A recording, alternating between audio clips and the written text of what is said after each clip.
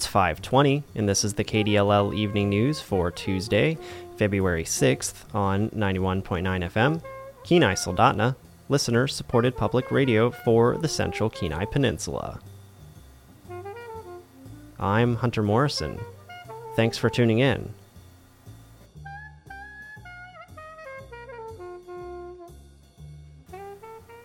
Coming up, an Anchorage-based Facebook group helps people find what they're looking for with a nicer view of humanity. But first,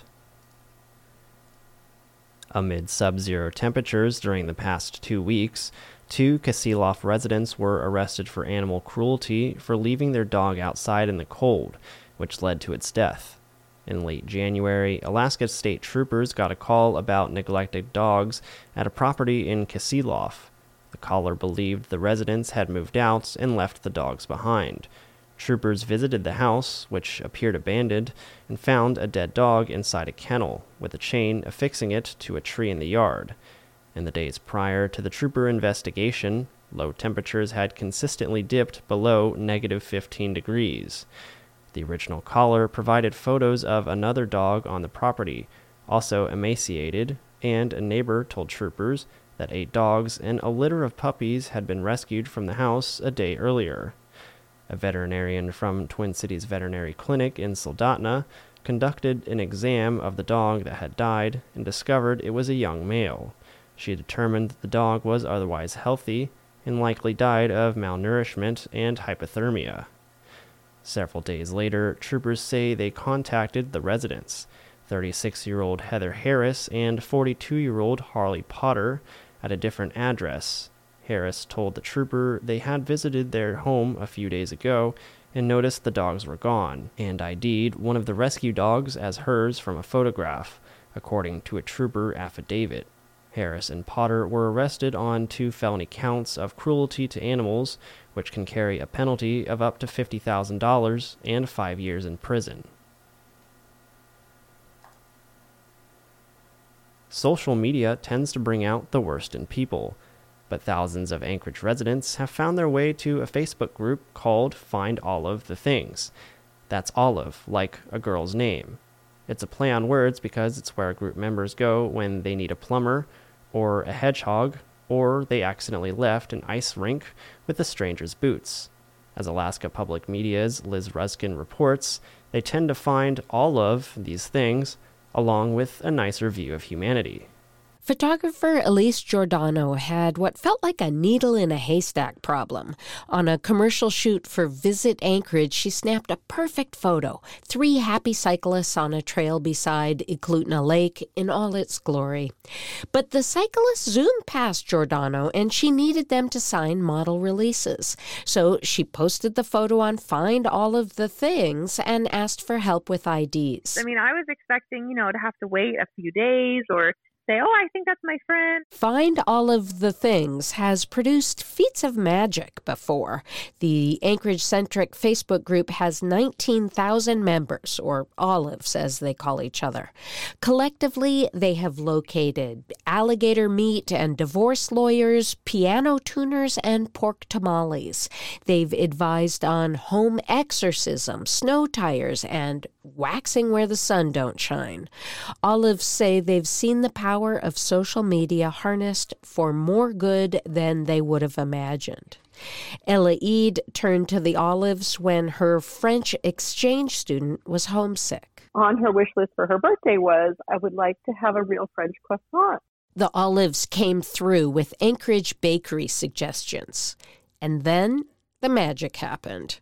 A Delta flight attendant named Tiffany saw Eid's post. She sent me a message and said, I'm currently in Paris, and I will bring you some French croissants. And I thought, are you kidding me? That's amazing. And she did. They met at a gas station for the handoff. Eid says she tried to pay, but Tiffany wouldn't take any compensation. That kind of generosity is what users love about Find All of the Things. And the niceness doesn't happen purely by accident. Are you doing your pastel hair? The founder and co-administrator of the group is Janelle Abad, a stylist at an Abbott Loop salon. She'd been a member of its predecessor, a group called Where Are the Goddamn Olives? And when it folded, she opted for a gentler name. Abad says her number one rule for Find All of the Things is to be kind. It is a safe space. I don't want anyone to come in and make fun of you or give you a hard time for this or just be sarcastic for a random comment. Like, people don't have time for that. Like, you can go to another group. So I do weed a lot of that out. Other rules: no politics or vaccine debates, no sales, and don't suggest people shop online. Abad says one of the most satisfying things about the group is that it helps local businesses and artisans. Another plus: the peek it provides into other people's lives. For instance, this intriguing post from December. In search of whole frozen jellyfish. Any leads? ? Hey. Turns out the poster was Spenard artist Danny Foss.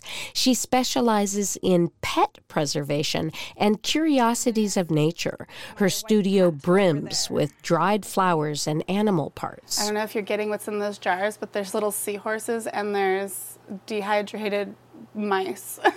She often gets materials from estate sales or from her friends in the trapper community. You get some really cool things like... She reaches for a liquid-filled orb. I got a bunch of baby beavers I was able to preserve. She's holding what looks like a snow globe, but inside is a chubby creature with claws curled around its own placenta.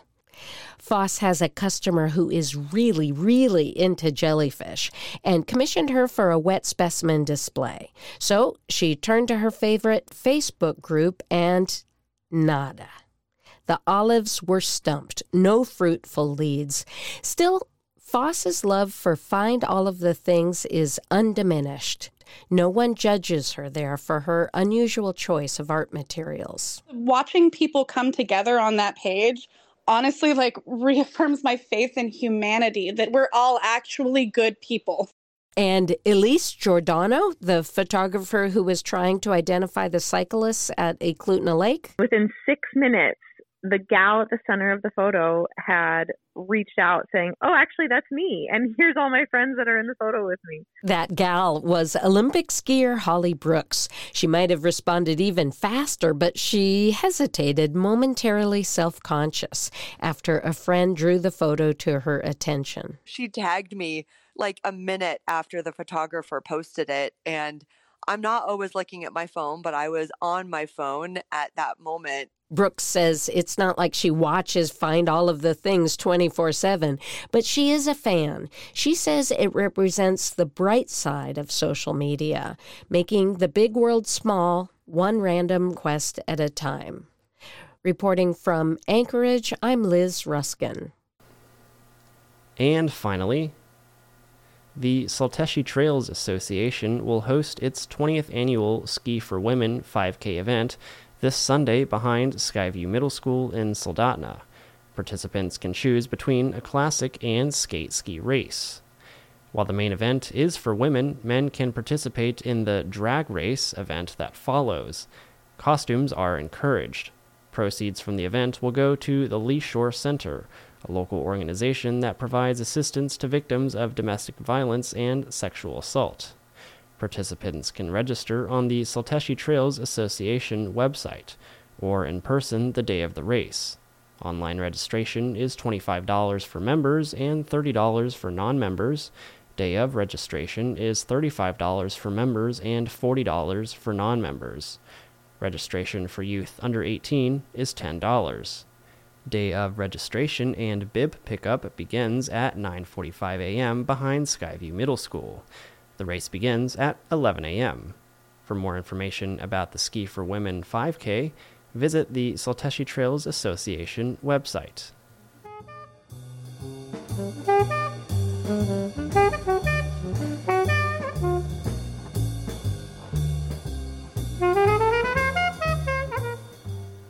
That's all for tonight's KDLL Evening News. We had help from Liz Ruskin in Anchorage and KDLL's own Riley Board. find us online at kdll.org. I'm Hunter Morrison. Thanks for tuning in.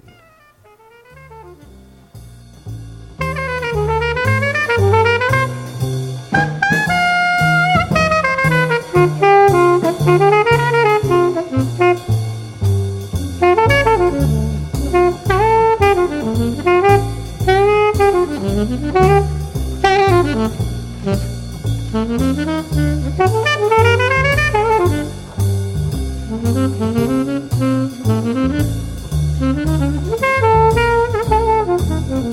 you.